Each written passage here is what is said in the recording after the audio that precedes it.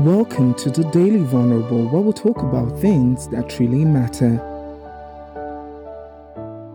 I was teaching a class and somebody said, okay. And somebody said, why is it that when you I asked somebody, are you feeling sad or frustrated? And the person said, no, I'm not. I said, okay, that's fine. But I said, if every time somebody tells you, am I feeling fine, you just say that's fine, what of the people who are lying? I said, that's the problem with happiness literature, happiness research. You know, emotions can only be self-reported. And therapists know this.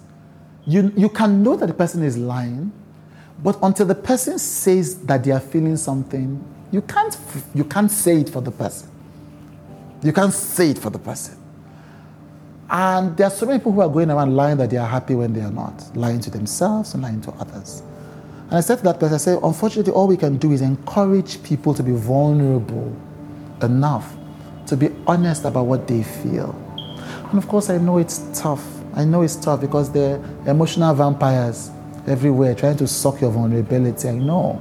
But we're not talking about them. We're talking about you. And so you have to learn to acknowledge what you are feeling, to report what you're feeling, to be truthful to what you're feeling.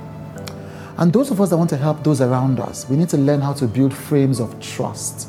Now, some people have been so scarred that they cannot trust unless people treat them in a certain way. If you can afford to treat them in that way, then do that. If you can't, then just wait. You can't force a person to get the emotional help. You just wait and say, I'll be here. I will continue to try my best to create a frame of trust.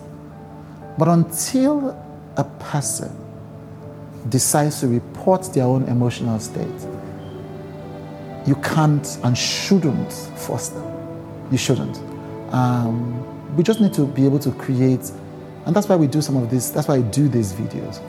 We need to create the environments for people to be honest, to take the risk of being vulnerable, to be truthful about what they feel, and to do the work of transforming what they feel. And the rest of us that want to help them, all we can do is invest in trust so that when they feel it, they can say it.